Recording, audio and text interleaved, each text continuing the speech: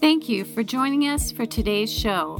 You can follow us on Facebook or visit our website at beatitudeschurch.org. Beatitudes Radio, empowering people to enrich society. Bobby Knight. Well, it's March Madness. I had to bring up Bobby Knight.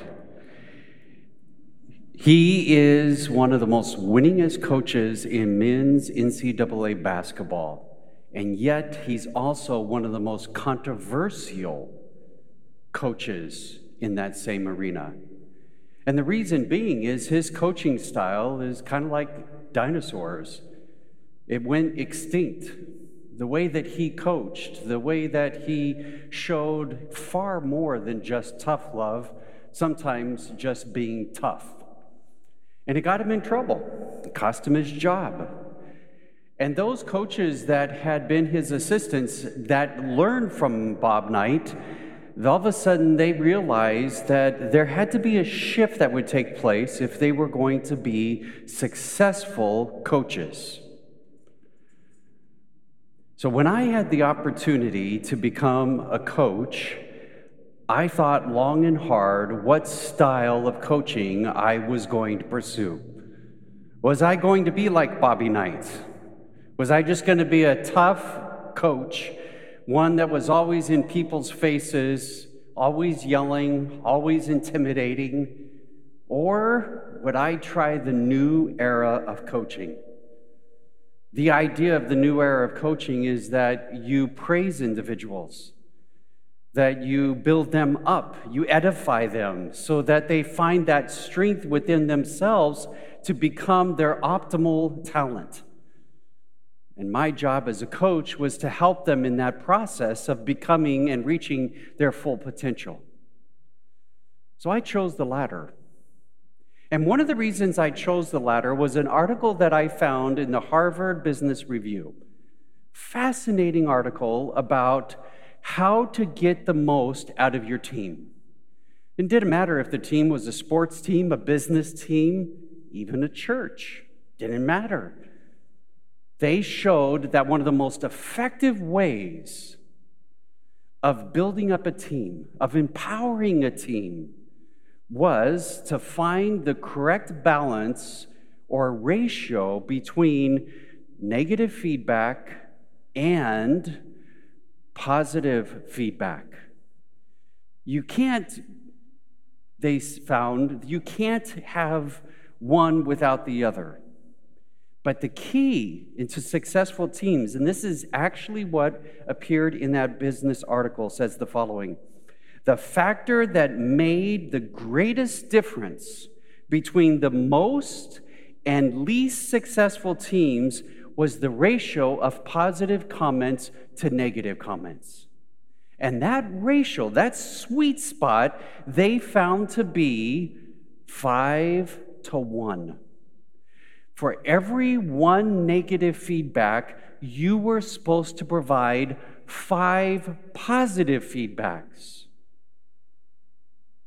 Now think about the implications of that. 5-1. And think about how that would impact all of our relationships. In that same article, it goes on and he says, negative feedback indeed goes a long way. And then they give a caveat. Only positive feedback can motivate people to continue doing what they're doing well, and do it with more vigor, more determination, and more creativity. You want to get the best out of people. You want to get the most you can out of people. Emphasize the positives over the negatives. But when I read the New Testament, especially the Gospels, I discover an individual who, in many ways, was a coach. They didn't have that word back then. Instead, they used the word rabbi, teacher, Lord. And that was Jesus. When I reread the Gospel of Mark recently, I noticed that at the very beginning, it talks about Jesus getting his followers together, calling individuals to come and be, if you would, a part of his team. And I wonder if Jesus understood this ratio. When you read the Gospels, you get this idea that Jesus read people well. He knew them well. So with that in mind, I would assume that Jesus knew what motivated people, what encouraged people to become their best. And so we do see examples where Jesus offers encouragement to people. Jesus uses words of affirmation towards people. But in the Gospel of John, the text that Mike read for us this morning, we see here an example of an individual, Jesus in particular, living out his love. And the way that they want to do this, the writer of the Gospel of John wants to do this, is he creates a story. Now, there seems to be good evidence that this may not have actually been a historical event, but that doesn't make it untrue. There is still truth within that. And the writer, in order to capture the essence, the depth of God's love for his followers, for Jesus' love for his followers, the writer describes Jesus as washing their feet. There are Christian denominations today who, before communion, they wash each other's feet. I wonder what would happen to our attendance if we ever tried that. We're not going to try it, I promise you. But yet, when you read the Gospels, one of the things that you find in there, in that fourth Gospel of John, is Jesus says, according to the writer, that we are to follow his example. And there are people that take it literally. I grew up in a denomination where we did foot washing. And I thank God that in our denomination, we don't do that. But it doesn't take away from the parable of the story, what John was trying to describe.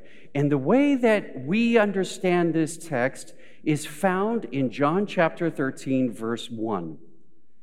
It gives the setting in which we are to understand Jesus washing their feet of his followers. It says the following: Jesus knew it was almost time for the Passover feast. It was time for him to leave this world. John has Jesus with a sense of awareness that because of the tension and the anger that was continuing to grow among the religious leaders, Jesus kind of read the tea leaves and decided, this ain't good. I may not be around much longer. And Jesus, understanding the challenges that his followers would face without him physically present with them, he needed to solidify and show them his love for them. He needed to affirm them. And it came out of his sense of commitment that he had for them, a sense of love that he had for them. That's why the writer continues in verse 1, and he said, having loved his own who were in the world, to the end he loved them. Now, that is the dominant translation, that Jesus loved his followers and he loved them until the end. But the word that appears in the original language has another possible nuance to it. The word in its core means to bring something to its full completion.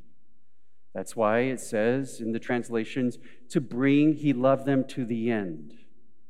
But the other possibility of understanding this verse is that Jesus loved them fully. He loved them completely. He loved them intensely. And it was because of that love, Jesus does more in this story than just give 5 affirmations to his followers. Jesus takes those 5 verbal affirmations and he actually puts them into action. And the way that he does that is by washing his disciples' feet, a task that was normally left to someone of a lower social status, usually a servant. But Jesus does it. Jesus is willing to do that to show his full love for his followers.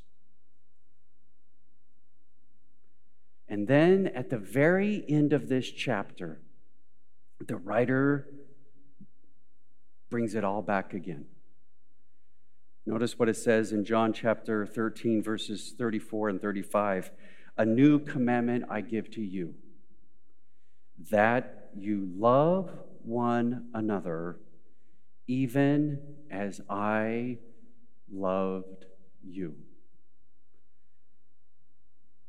The way that I read John chapter 13, this is far more than about washing feet.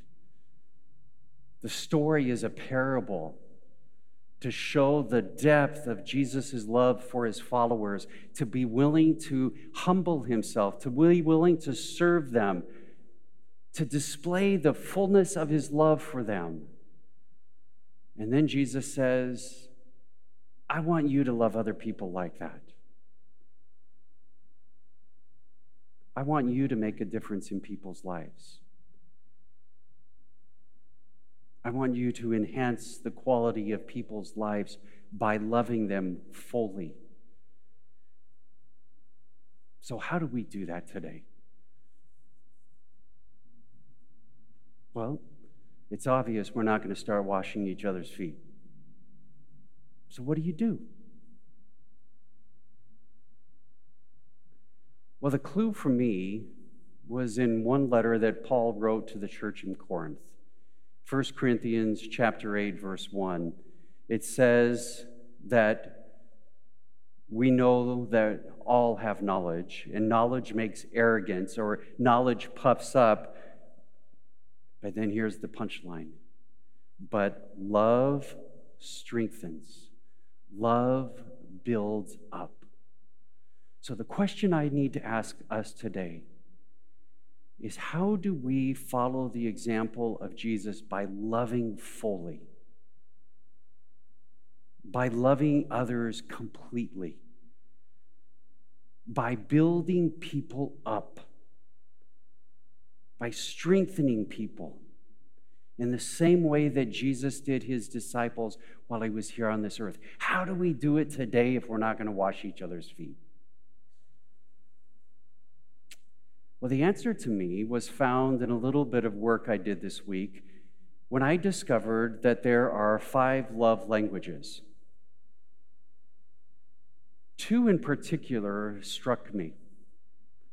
And I thought, what if we took those 2 and we begin to live those out on a daily basis in our various relationships?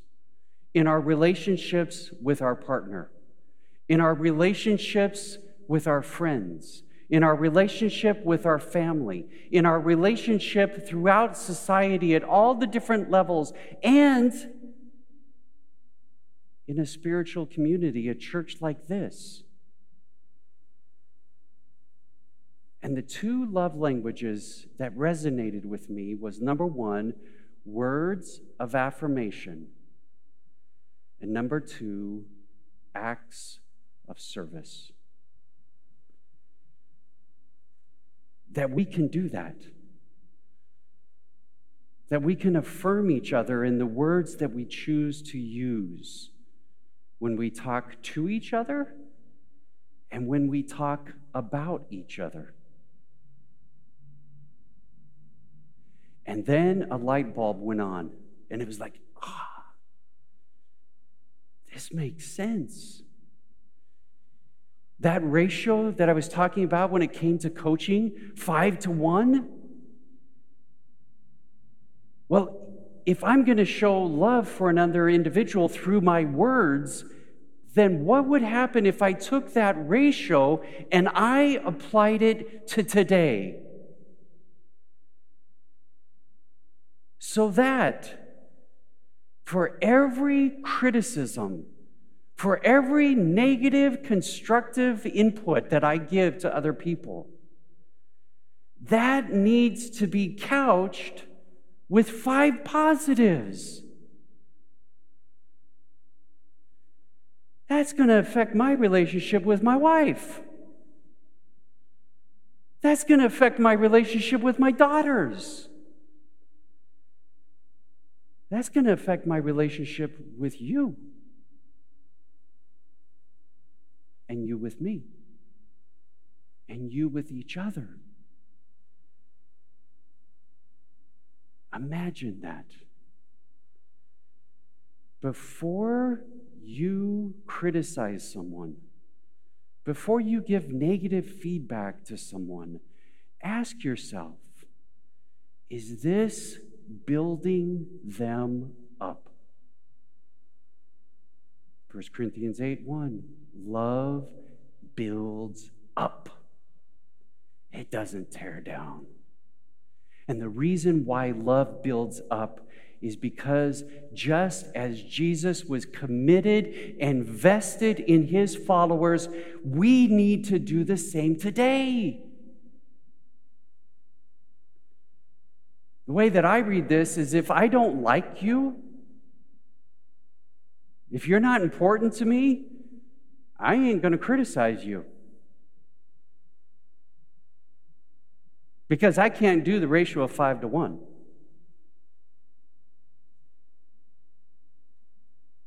But if I love you, and if I'm committed to you, then what I want for you more than anything else is to build you up. Just pause right now for a moment. And think about all the different relationships that you have.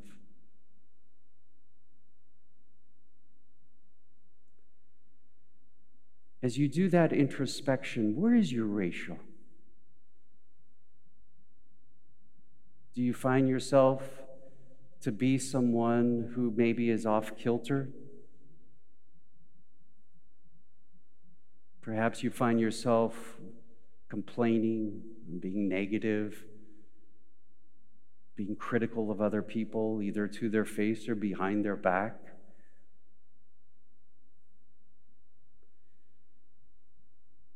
Well, you can shift that. You can realign it. You can take what the writer of the Gospel of John said very seriously, that if we really want people to know that we're followers of Jesus,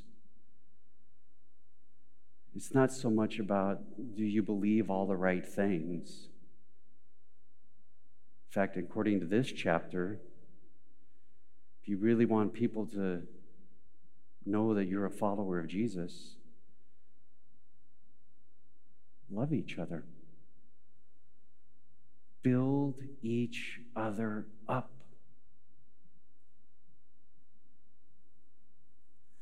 Why? It's got to be more than just we want to follow Jesus, isn't it? I mean, there's a lot of times when we're supposed to follow Jesus and we don't, so why this? And to me, it's really simple. We need each other.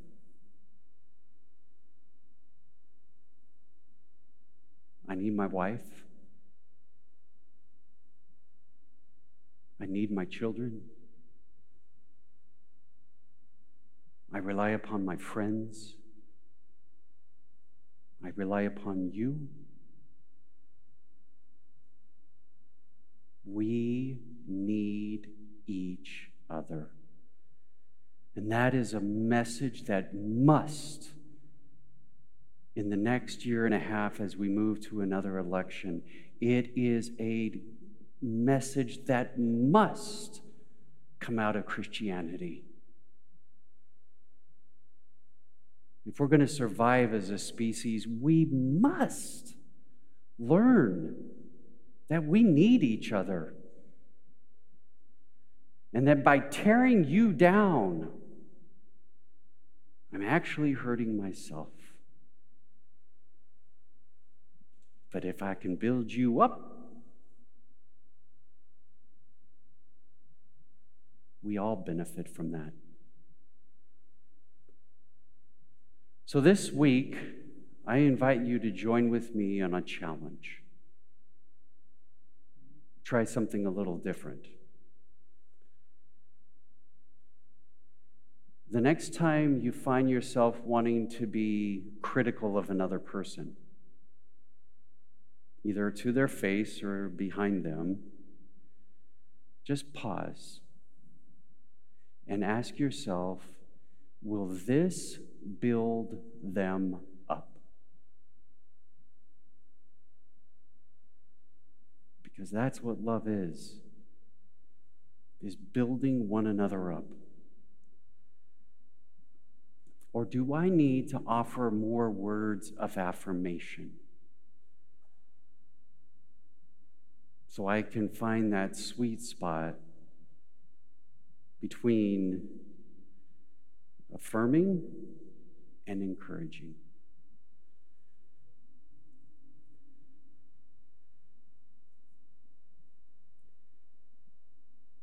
Again, in the Harvard Business Review, only positive feedback can motivate people to continue doing what they're doing well, and do it with more vigor, determination, and creativity. So I'm guessing that Jesus understood this about humanity. And that's why he loved his disciples. That's why the writer tells us this story, so that we will be inspired to love people fully and completely. And if the opportunity arises, maybe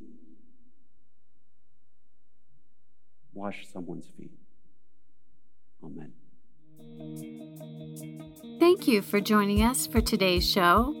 You can help us to continue this program by making your donations at beatitudeschurch.org/online-giving. Beatitudes Radio, empowering people to enrich society.